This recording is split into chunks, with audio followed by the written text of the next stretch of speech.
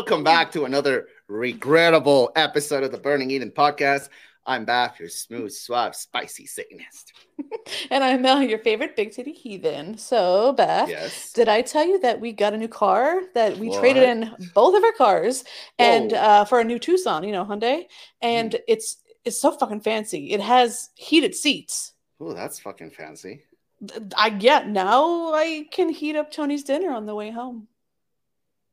So the man likes hot pockets, huh?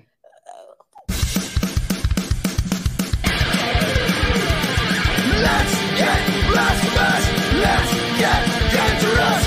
You're in the bar. Get on the bus. I'll see you in hell. Bring it with your host, Baph now. Well, one could say that those seats are foreplay. Where's the lie? Look upon my field, see that it is barren of lies.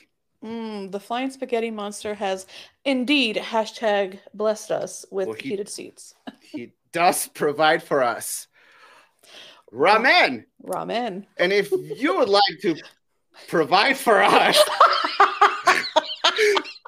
nice segue. Nice transition. if you like what we do and you like to support us financially, that is, you feel become a patron of Patreon, right? Patreon. Yes. I'm so proud of you. Shut up, I can read. Burning Eden 666. There are different tiers. You can be a sinner for $3 a month, but the most popular one is the heathen level for $6.66. We'll give you a shout out on every episode. And if you really, really fucking like us, you can be a blasphemer for $20 a month, and you start getting all of this swag. Yes.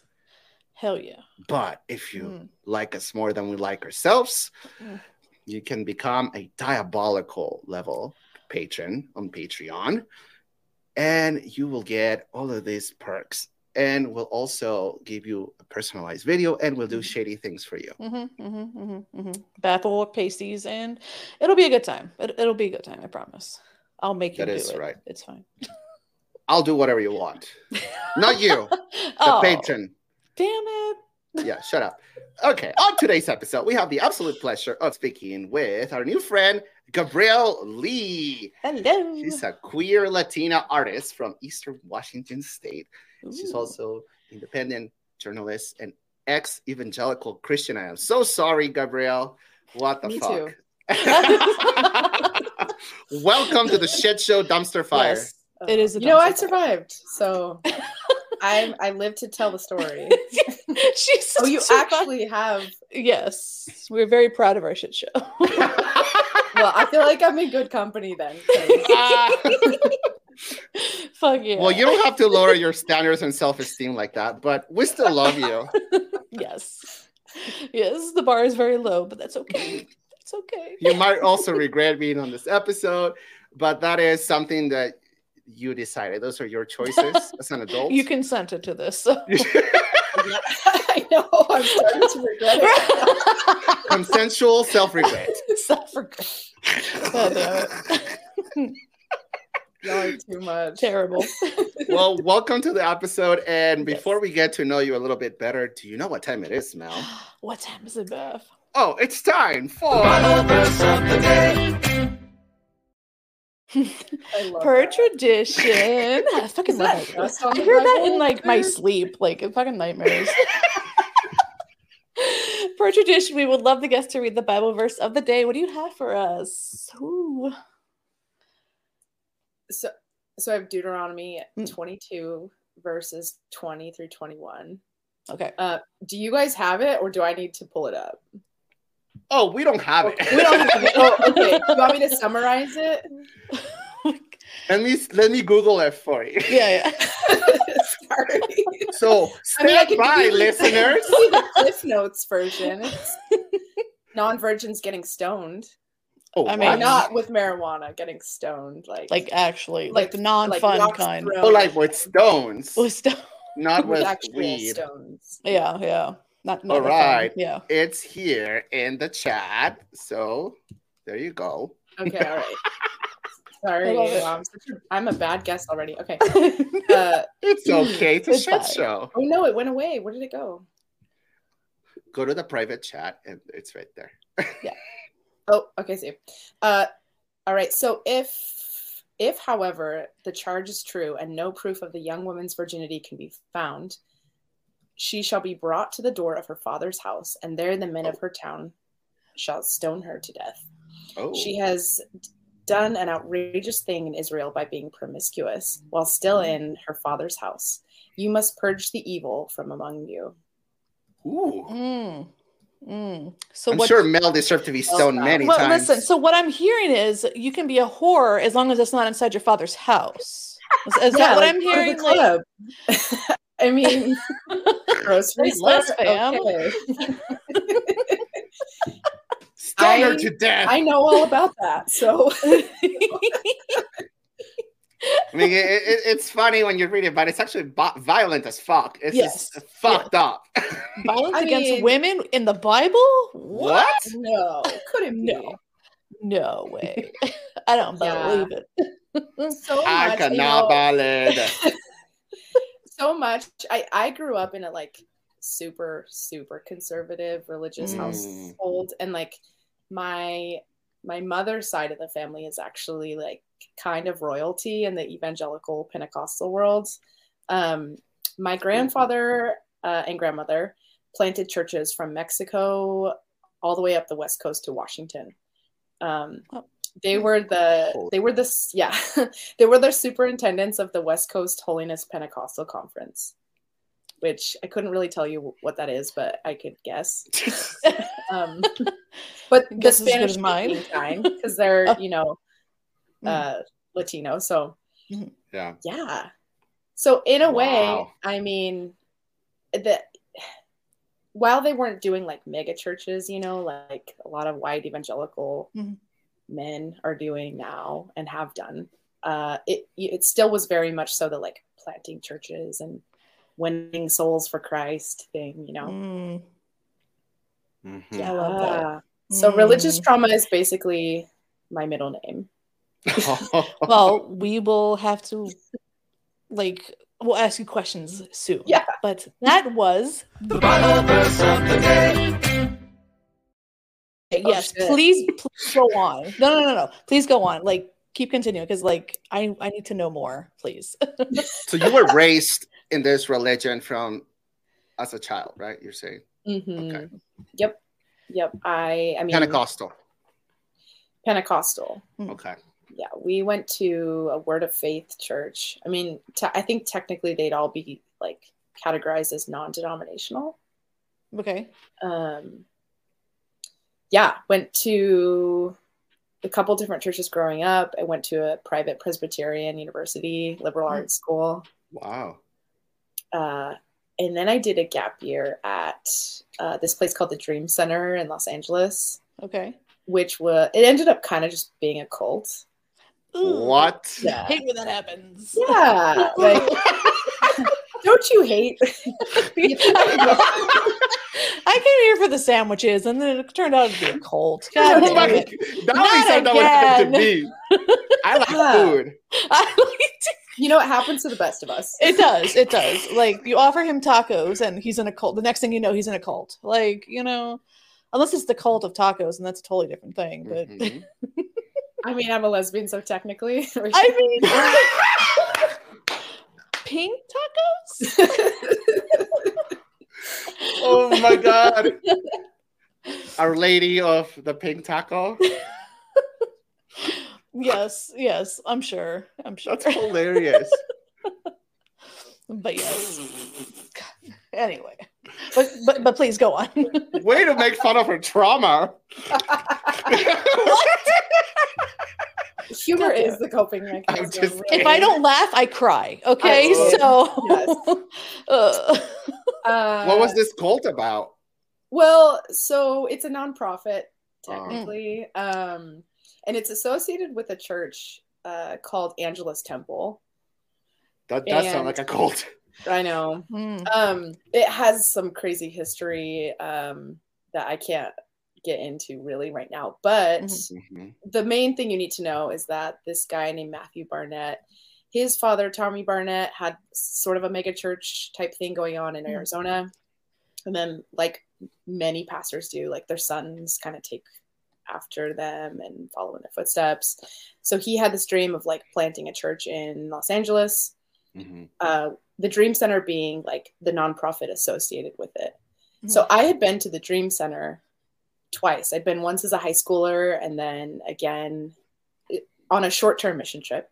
So they would take us teens on like a week-long trip to LA to serve people on Skid Row. We'd go to like the housing projects and do various things. But I really loved it. I love people. I love, you know, feeling like I'm contributing to the world, I guess.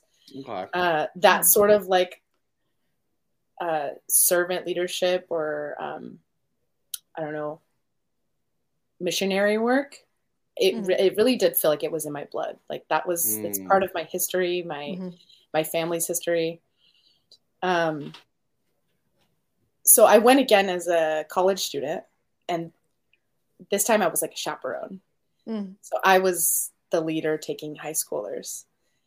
So when I graduated from college, I thought I wanted to take a gap year and spend a full year there.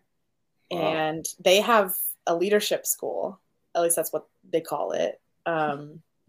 And you get to spend a school year there, kind of like working more in the inner, I don't know, like inner circle, the background work, organizing, facilitating all these different outreach programs that they have. Gotcha. And it was fucked up. It was wild. They had us living in these dorms that they probably could have gotten shut down for like health code violations. No. Holy shit. I lived in a tiny room with 3 other women, bunk beds, and there was bed bugs. I mean, there was mice. We didn't have AC, and things like lice and just any kind of illness, like were like rampant, like always going through, the dorms. Because we worked in some dirty places, we saw a lot of people all the time, every day. And what was basically happening was like they used all of us as free labor. Yep. Like we ran the organization. Oh yeah. And we paid. I got a scholarship, but we paid like $6,000 to be there, each one of us. And shut the fuck up. We weren't allowed to have jobs while we were there. A lot of us were on food stamps. We weren't allowed to date, which like wasn't a problem for me. But it was so extreme, like their control over us. Like we were not allowed to talk to members of the opposite sex at all. We had to be in a group of like at minimum 5 people. Wow. Because it was like, well, if there's 3 people, there could just be like a wing woman and you're all on a date. And if there's 4, you could be on a double date. So 5 was literally the minimum if you wanted to hang out with someone of the opposite sex. What the fuck? Wow. And they would call you out, like if you were just chatting with someone out in a public space, even like leaders would come over and break you up or, That's creepy. Jeez. Yeah. I mean, and like I said, for me, I'm gay. I've known this since I was like 6, but, and I felt like that I had to disclose that too. So when I first got there, when all of us got there, they had us meet with some of the leaders and we had to kind of disclose our relationship status. And I was like, I'm single, but I do struggle with same-sex attraction. I was like telling on myself. Right. Yeah. Oof. And then it was like kind of from that moment on, I felt like I just had a target on my back. And yeah, of course, yeah. Like, we were all being watched, but I was like, yeah. So you were there for a whole year? It was like 9 months. I think it was technically like a school year. Okay. Okay. Did you learn valuable things? And why do they charge people if they're gonna use them for free labor? I don't get it. Like, what the fuck? I mean, my skills at avoiding men got even better. So, I mean, for that, I have to say thank you so much to the babysitter. Worth Add it to every your penny. resume. Worth every penny. No, you know, No. honestly, it wasn't all bad. The greatest part of the place was not really any one of the leaders or the people involved with the church. It was all of the people that we really got to know.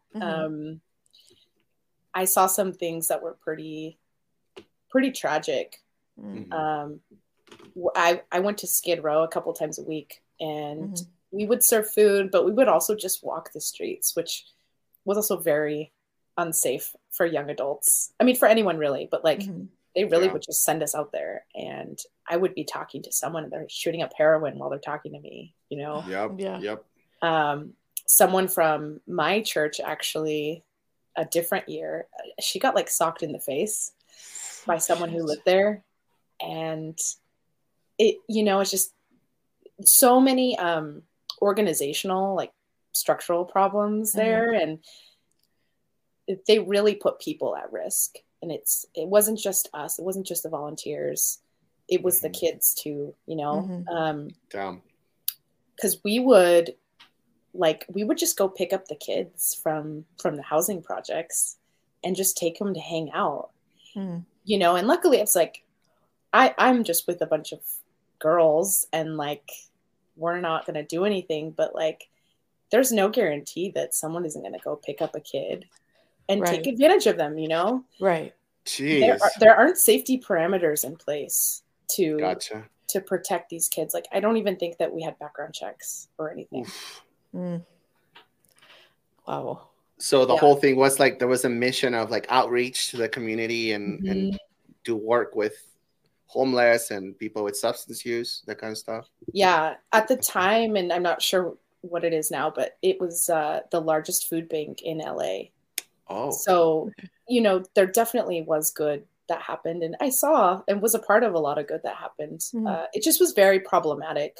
Like, of course, the things that I shared with you, but this is a very common thing. A lot of the churches that, you know, I've been researching and interviewing people from, Judah Smith's church in the Seattle area. Justin Bieber goes there. I don't know if you've heard of that. Nope. No. He's one of the main guys I'm like putting on blast. Wild stuff from that. But he's connected to Hillsong. Do you know what that is? Hillsong, yep. Yeah. So I'm also talking to a lot of former Hillsong congregants. But there's just this common theme in the evangelical church of you know, the money thing, prosperity gospel, everything is about money and capitalism. Right. And with that comes like exploiting a shit ton of people. Yeah. You know, and I know I was one of them. And a lot of people in my family have been victim to that too. So for me, it's personal. Right. And I think like these people are the bad guys too. You know, they say that they're doing it in the name of God, but so much abuse and so much exploitation is happening.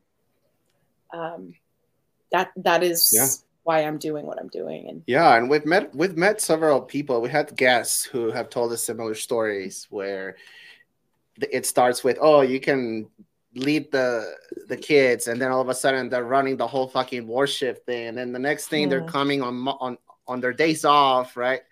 And now they're running the lights, and now they're doing all of this, and before you know it, they suck you in for the free labor, right? Yep. Yeah. I mean, and they're pulling in, I've heard reports like, and this was 10 years ago. And tax-free money. Yes. Judah Smith's church, the Justin Bieber church, over $100,000 a month.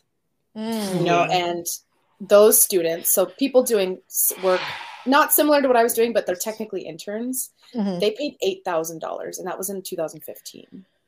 $8,000 a year to provide, again, free labor. And this is a guy who wears, $4,000 suits. Yep. So, I mean, it's just a slap in the face to everyone. God damn it. But it's for the Lord, so obviously. But it's for Jesus. So. Yeah. He is apparently the poorest motherfucking deity out there. If he needs all this money, like, what the fuck? I can relate to Jesus, poor Brown. I get it, He's out with strippers. I get it. I flip tables every now and then, just to feel something, and I have a question in regards to the actual work, charity work, working with homeless populations, vulnerable people. Was there that kind of quid pro quo where, like, if you don't pray with me, I don't give you food kind of situation? Because I've seen that. I've seen that shit. Was there an expectation for them to convert or join the group, the church, or anything like that? Not that I saw. Okay. And I've been, I guess now I look back and I would consider myself, I was a missionary for a long time. Okay. I started in, I don't know, my sophomore year of high school. Been to a couple different places in Mexico, Jamaica, Scotland, actually. Nice. Wow. And part of it, of course, was like, I just wanted to travel and get the fuck out of my hometown. But also I genuinely, and I still do, like, my heart is for people, for hurting people. And it's not for Jesus. Right. It's just for humanity. Right. Because I think, like, Earth is, like, a crazy, complicated, shitty thing. And if we can be nice to each other and, try to, I don't know, make someone's day a little better, like, that genuinely, to me, that's my reason for being around. So it's hard to separate, though, I will say, and to kind of let go of the missionary mindset. Right. Because it was so embedded in me, right? And sometimes I have to remind myself, like, that's not where I find my value. Like, I don't have to do good things to be good. Right. What was your biggest struggle, like your deconstruction? Like, what was your biggest struggle? Not unlearning things. Like, what? Yeah.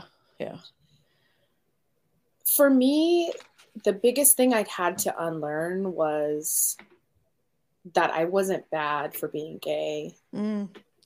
That was instilled in me by like a very early age. And I thought for sure that would send me to hell. And it's the source of, like, so much of my trauma. Because especially as a kid, you take things literally. Right. Right. And the types of churches, at least the church that I grew up in, like, in those formative years, it was a very, like, kind of fire and brimstone type of church. Okay. The speaking in tongues and the spirit-filled sort of, like, visions. The God spirit. spoke to me. Drunk on the spirit. Right. Yes. Charismatic. Yes. That is the culture that I come from and that I was raised in. Wow. I struggled up until a couple years ago with nightmares about, like, the rapture. Oof. I'm, like, really thankful to not have those anymore. But I truly believed for most of my life that being gay was wrong. And even, after I decided to live my life authentically and I got with a partner at the time, like, I still had to sort of convince myself that it wasn't bad. Reprogram yourself, right? Yeah.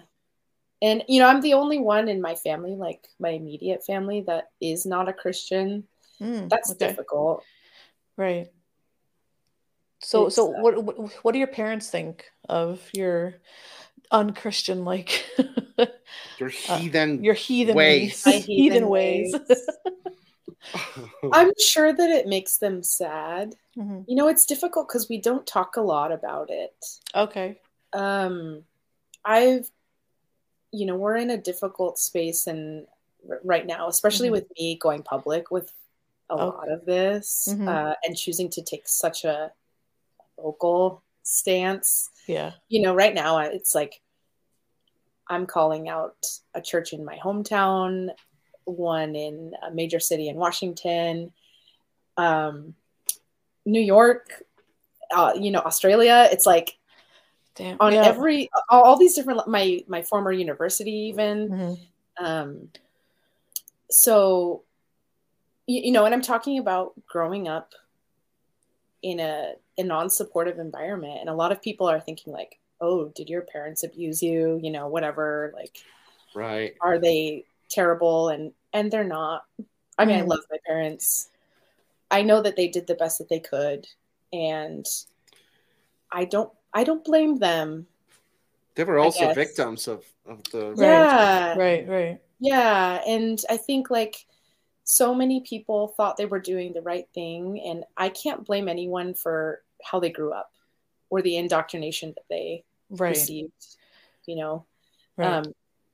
I think that they're doing work on their own right now to figure out why this is happening, you know, why I have the hurt and the trauma that I do. Right. Because they're still in the faith? Yeah. Okay. Yeah.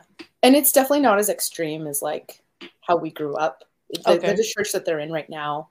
And I love the pastors and I know them, you know, they're friends of mine. Okay. But it is difficult and it's complicated. Still things, you know, we're working through. I also am dealing with this realization that, okay, I've had undiagnosed ADHD my whole life. And I've scored pretty high on the, you know, autism spectrum as well. Those things, you know, paired with being gay in a super conservative environment, like I'm able to look back and be like, oh, well, shit, of course I felt like a freak, you know? Right. It makes sense now. Those spaces were not created for people like me. They were not safe. It wasn't a safe environment for me. Gotcha. Yeah. So what was your deconstruction journey or process like? When did you start doubting? What was one of the red flags that you saw that, you know, you started questioning, or was it something that occurred quickly? Was it slow? Deconstructing for me happened pretty rapidly, like my senior year of college and then my time at the Dream Center. I think that I saw so much. Corruption might be a strong word, but just dishonesty. And judgment and things like the things I saw really at the Dream Center, and how they treated us, like how the leaders treated the students, almost like little projects. Like they were playing God and like little puppets, you know? Right. You know, on one hand, claiming to love Jesus and to, you know, to love everyone, to serve everyone. We were serving the so-called like lowest of the low. You know, people would use that type of. Oh, I don't like that. Terrible, right? Right. Yeah. And I was like, this shit is, man. You see it in a different light, you know, and the glorification of money and people with money. You know, celebrities, that for me was not it. I also met a girl toward the end of my college, you know, my time in college. And that for me was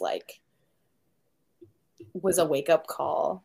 You know, I was like, oh my gosh, if this like love that I can feel for another woman, like, is wrong, then I don't ever want to be right, you know? Like there's no way I would want to be a part of a religion that says that this is bad when it's like one of the best things I've experienced. Oh, I love Yeah. that. I love that. That's Yeah. awesome. And then what happened? You started. Well, I went questioning back your in the closet. beliefs? No. Oh, no. Oh yeah.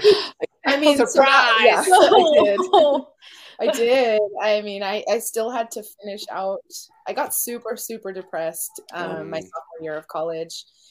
And as I was coming out of that depression is like when I met that woman, who actually I already knew. She was a friend from my hometown and the first girl I ever had a crush on as a child. Oh, okay. Crazy, but no, I kind of slowly went back into the closet. That is when I went to the Dream Center, you know. Like I knew gotcha. I like couldn't be gay there. You have to suppress your identity and your feelings. Yeah. And but my experience at the Dream Center felt a little bit like the nail in the coffin for my any last like effort to hold on to Christianity. And then a couple years later, I moved again, like out of my hometown because, you know, I was broke as shit after the Dream Center. You know, we couldn't have jobs. Right. I had all this debt from college. But yeah, I moved to a new city and like, I'm going to have a hot girl summer. I didn't because I met my partner like 2 weeks later. And we were together for the next 4 years because, you know, lesbians, you know what lesbians bring to a first date? A U-Haul? Yeah. Right. Yeah. Oh my God. We're like incapable of. Yeah. So, and I just didn't look back. You know, that was it for me. I spent the next, I think, like 4 years with her, and we moved to the bigger city. We moved to Seattle, and just really like had a beautiful life together. And you know, still difficult with my family. Really, always feeling like I was just a disappointment. But the joy that I found, the community that I found. Again, it was sort of like, if this is wrong, if this the healthiest form of community I've seen here, like then I never want to be right again. Yeah. Oh.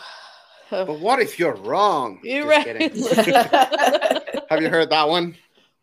Oh yeah, all the time. Oh, of course. And I have a lot of people, I'm sure, that are saying like, God, it's really sad to see how far she's gone. Like, and even this, like, you can't believe she's on an atheist podcast. Right. Gosh, like, talk about falling far from the. Well, I mean, we're at the bottom of the barrel, so you can only move up from here. So, you know. But I'm like, man, what a way to make my debut. I've never been a guest on a podcast before, so. Oh my goodness! Pop the cherries. I was like, oh my God, we're gonna do it big. We're like a game of limbo, but the stick is on the floor. Yeah. I'm very flexible, so not really. Oh my God! Regret and self-deprecation. Yeah. This is Stacy's fault, so shout out to Stacy. Shout out to Stacy. We love Stacy. No, I never thought I would like ever find myself on like a podcast like this one, because really like there is just so much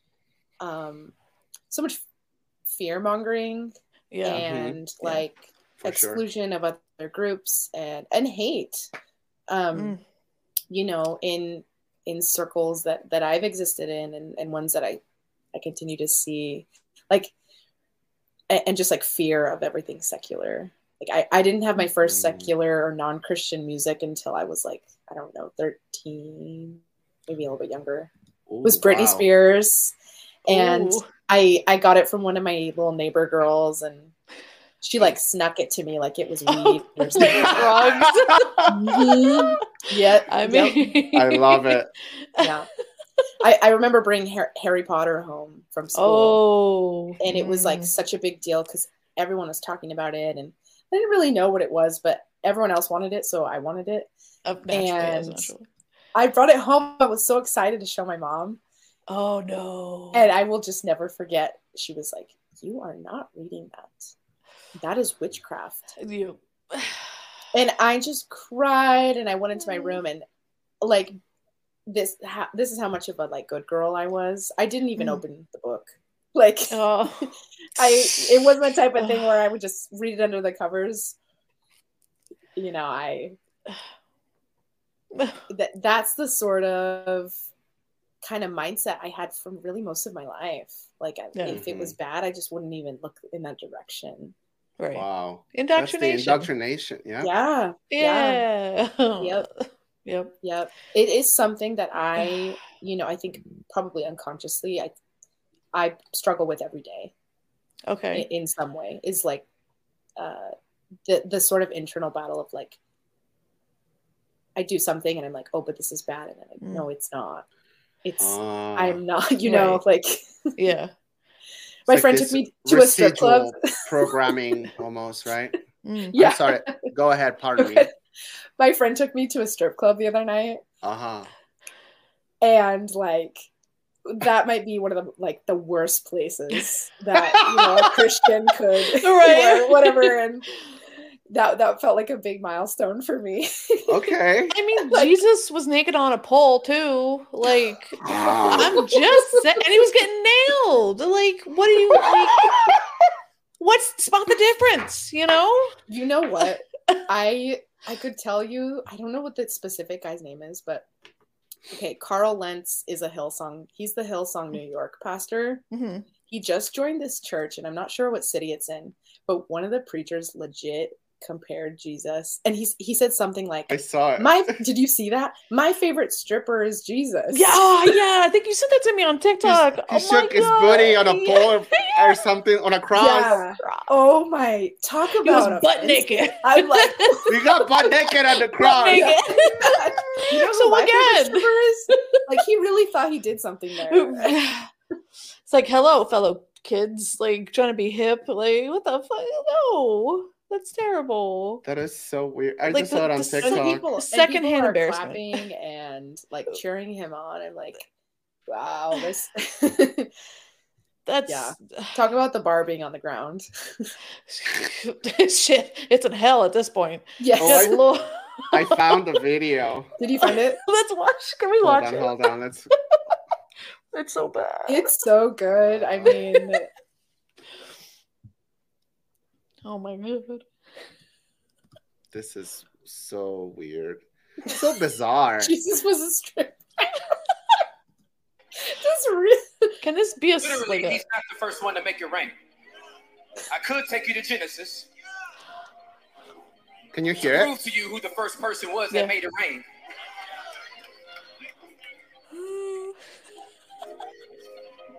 But scripture said that manna came from heaven.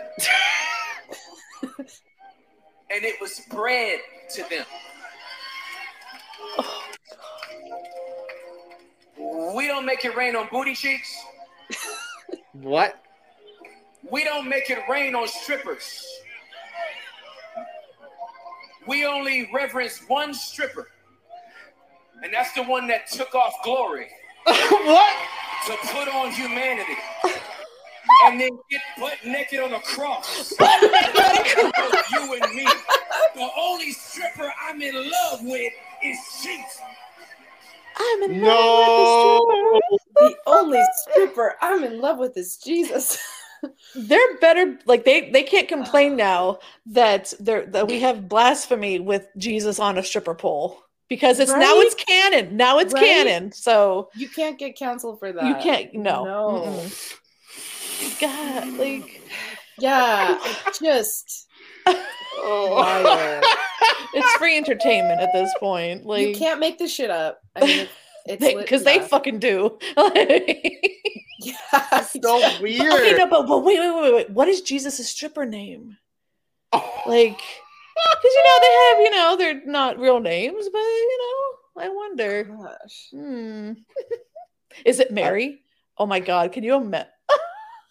Fucking Mary. No. God damn it. No. Anyway, sorry. My imagination runs with me. Yes, exactly. Oh no. I want to see that around their neck One like tomorrow. I want to see that at Transformation Church. Yeah. I want that on a gold necklace. God damn it.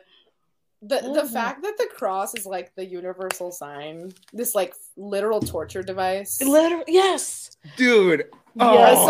I saw this tweet that was like, I don't know why you guys think like Jesus would be cool with that, like PTSD trigger everywhere. He hasn't come back yet because y'all motherfuckers. Sorry, but he wasn't really a fan of the cross.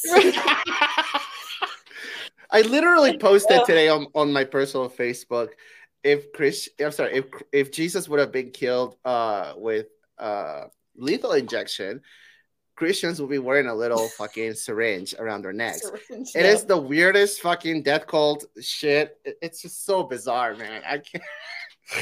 I don't understand it. Yep. There's just so much that does not make sense. I mean, I'm like, of course it didn't make sense as a kid. It doesn't make sense as an adult. Like, you know, God because is you God are programmed like, to follow it. Yeah, it's like in the same fucking sentence. It'll be like, God is an unconditional, or God loves unconditionally, but then also you should fear God, and God has wrath, and God this, and it's like, what the fuck? What am I supposed to think? It's like whiplash, you know? Yeah. I don't know how I'm supposed to feel about my abusive father, like God. Very much so. He's very loving, but then murders everybody. You know, like come on, come on.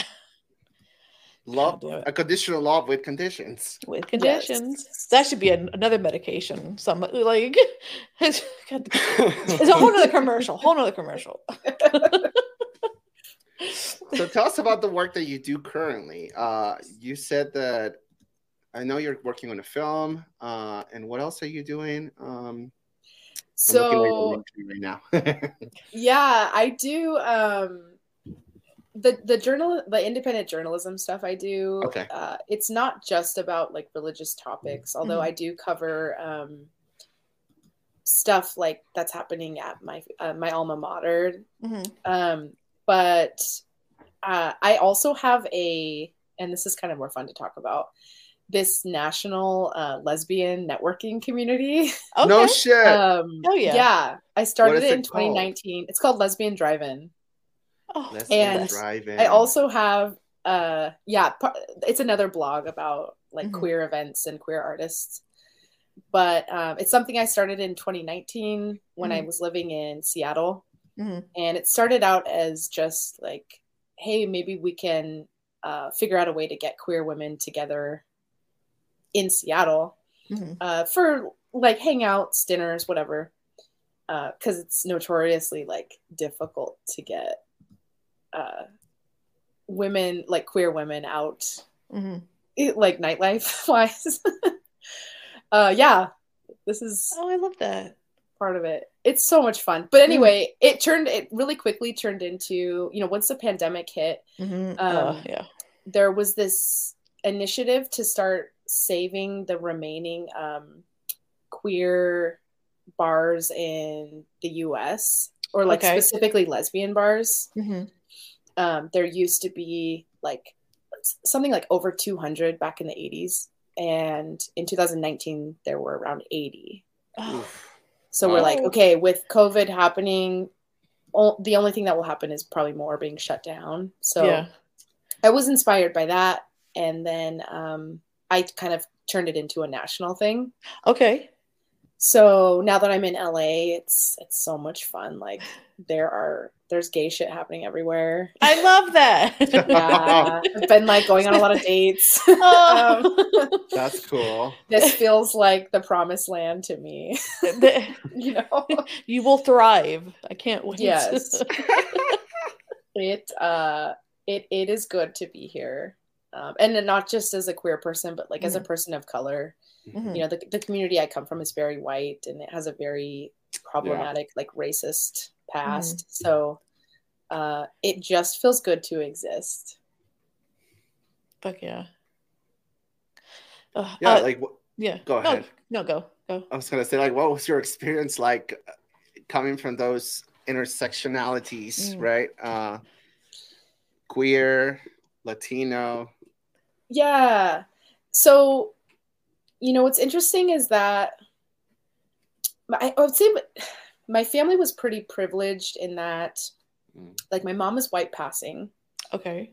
And I kind of was, but we grew up in schools that were predominantly white just because of the city we lived in.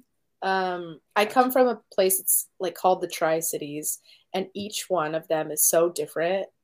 Like, there's such a different vibe. The demographic is different. The politics are different, but they all are very close to each other. And now they're considered like basically one big metro area.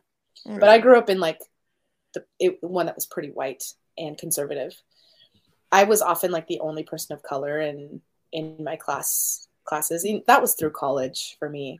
But I also was a people pleaser and an overachiever. So, I was like involved in student leadership. I was ASB president. I was homecoming queen. Like, wow. all the things. We got royalty. no, just like, but all of this overachieving, like, was an attempt to make up for the fact that I was gay. Gotcha. I thought that like the more good things I did, the more popular or whatever liked I was, then maybe that would make up for my life of sin, No, that makes sense. Kind of like compensating for the other things, right? Wow. Shit. Absolutely. So what is the film you were making? If you're okay with like talk about it, I don't know if it was like secret or no. Yeah, I've been very vocal about it. Okay. It's called Girl v. Church, and it started because of an article that came out about Judah Smith, that the pastor I told you about in Seattle. And basically he had hired on a known rapist as a pastor. And I heard about this, like, I already knew who he was. I've actually visited his church before. And I shared the article because I just do that, and it was important for people to know, I thought. And a friend had sent it to me and was like, hey, feel free to put this on blast. And I was thinking like, oh, okay, well, I already have. And, I looked into it a little bit more. And a couple days later, I found out that, because it was a Jane Doe who had come forward with this story. The Jane Doe was my friend. Oh, shit. And I like had no clue. Oh, so it really, me starting this documentary, moving to LA, like really changing my whole life was really spurred from that. Okay. Finding out about it, he still has not publicly acknowledged or apologized, for any of this. Another article came out shortly after about how he forces, or the church forces their employees to tithe 10% of their income back to the church. So right. And the scandals just keep on fucking coming out. Right. But it really was just seeing that article, seeing someone else say it, that it felt like it gave me permission to start telling my own story. Totally. Right. Yeah. And her name is Julie Royce. She's actually a Christian journalist. She's kind of like a watchdog. And it just made me realize, if this is how I was affected by seeing someone else doing this, imagine like other people see me doing it.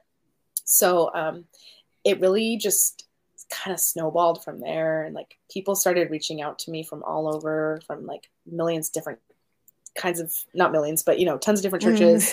People who have like connections to the White House, and like the people who went to meet with Donald Trump. Wild shit, Can I play the trailer? Yeah, go ahead. Okay, I have it right here. Is it already out, or is it still? No. I'm very much still in the like crowdfunding, and I'm still doing interviews and stuff. So. Okay, gotcha. But there is an Indiegogo, so if anybody wants to support your production.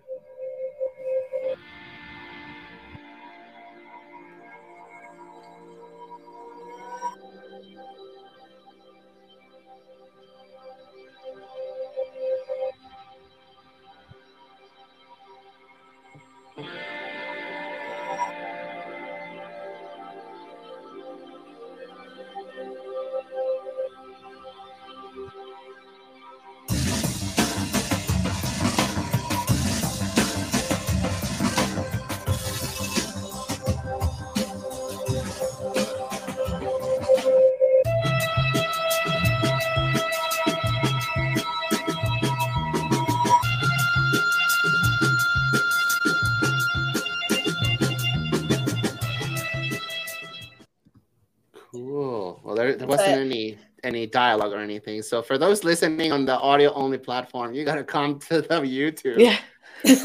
Yeah, sorry. Out. I know it's definitely a rough cut. So much of the stuff has been like just like get it out, right, get it out. Right. Got it. So it's been wild moving here and trying to get settled in, and also like trying to promote the hell out of this and talk to as many people as possible. But making documentaries, making a film has been like my dream since since I was a kid, since I was like 7 or 8. So cool. I never thought that it would be about, my own story. Definitely not this one. Right. But yeah, it is the most meaningful work that like I've been a part of, and getting to share also just like my friends' stories. That this has been like a healing process for me too. There you go. So it's very therapeutic. Yeah. Yeah. So if people want to share their story with you, you're still open to that, right? Absolutely. And yeah. How do they contact you? The best way is email. You can find me on Instagram and just send me a DM there too. Okay. I don't know if you'll have like info in the. Yeah, we'll have it on the. We'll put your link tree in the description. Okay. That yeah. Does that work? Yes. Yeah, that's perfect. And I'll add something that just has like a direct email. I don't see the Instagram on the link tree though. I have it. Okay. I will send it to you. And we'll put it in. I'll add that on there too. Okay. Yeah, totally. Yeah. Thank you so much for having me. Yeah, fuck yeah. Here. Oh, and stop it. Thank you. Thank you for the work you're doing. I just think like there can never be enough shows like this and programming like this. Because, totally. Like you're doing the Lord's work, as they say. Like you really are. The flying spaghetti monsters, Lord, Oh, I really think so many people need freedom from these like mindsets and these communities that have oppressed them for so long. And I think that, I hope that your work is appreciated. And same with yours, like, we need more voices out there, because a lot of people are afraid. I feel that to leave the church because of the community. And once they see that there's a shit ton of us out here, like that is our community. Like I've met so many amazing people, minus Baph, that I absolutely love and adore. And doing the show as well. But yeah, no, I keep doing what you're doing, please. Like share, keep having the stories being told toward the world. But yes. So one more question for you before we go. What advice would you give for newly deconstructing people who are leaving the faith or about to leave or thinking about leaving the faith? What would you tell them? I heard this this quote recently. I think it's Bell Hooks, and just about how healing happens in community. And so my recommendation, my words of advice would be like find people who have been through it, who are going through it. This sort of work cannot be done alone. Healing happens best in communities and with people who can understand and love you through it. So if it's not where you are, go somewhere else. Beautiful. That's excellent advice. And that's a Yes. good segue for what I was about to promote. We have the Recovering from Religion organization. Fantastic resource. Yes. Nonprofit organization. Big shout out to Dr. Daryl Ray and Gail Jordan. They have a hotline 24 hours with volunteers, well-trained volunteers. Yes. And the hotline is 184-I-DOUBT-IT. That is the actual phone number. And they have volunteers in all of the time zones all over the world. It's amazing. It's freaking awesome. Yes. So if you ever need to talk to somebody about your doubts, your faith, start to deconstruct, but you don't have anyone to talk to, call that phone number. Someone friendly will talk to you. And also they can hook you up with joining some of the support groups, which are all online, kind of like a Discord situation. Yeah. And they have ex-Muslims, ex-Mormons, ex-Jehovah's, ex-Christian, ex-everything. There's like a bunch of different groups. So, you can find people who've gone through similar experiences. That's freaking awesome. And there's also the Secular Therapy Project, which is also part of this organization. And that is a registry of secular therapists that are not affiliated with any sort of, religious organization or faith. So, yeah, recoveryfromreligion.org. Yes, we love them. We love them. We do. They're so amazing. Yes. So where can we find you? I know you had that link tree, but is there? I have a link tree. Yes. Oh, there we go. Yeah, that will also be in the description in the video. But yeah, thank you for being on. Thank you for having me. Hopefully it wasn't too terrible, and hopefully you you can only, like I said, you can only go up from here. So hopefully you can keep sharing your story and on other shows and keep spreading the good word. Yeah, you guys are great. I appreciate you. Thank you. Oh, thank you. And we wanted to remind our listeners or viewers that we have a merch store. If you know, you know. The link is in the description of this episode right below. Please don't forget to subscribe to our channel, smash that like button, and hit the notification bell so you don't miss any of our new episodes. Episodes come out on Mondays. Yes. I was hoping you would. I can't not dab when I see the dab. Oh my God. Episodes come out on Mondays as always, and they are still available as an audio-only format on any of the streaming platforms, as you already know. But the fun is here in the YouTubes. If we play a video, we show something funny, you can see it here. And this is, of course, if you're still listening right now. We don't know how far they go into the episode. They're both really hot, guys. You have to get on YouTube. Oh my God. No, you.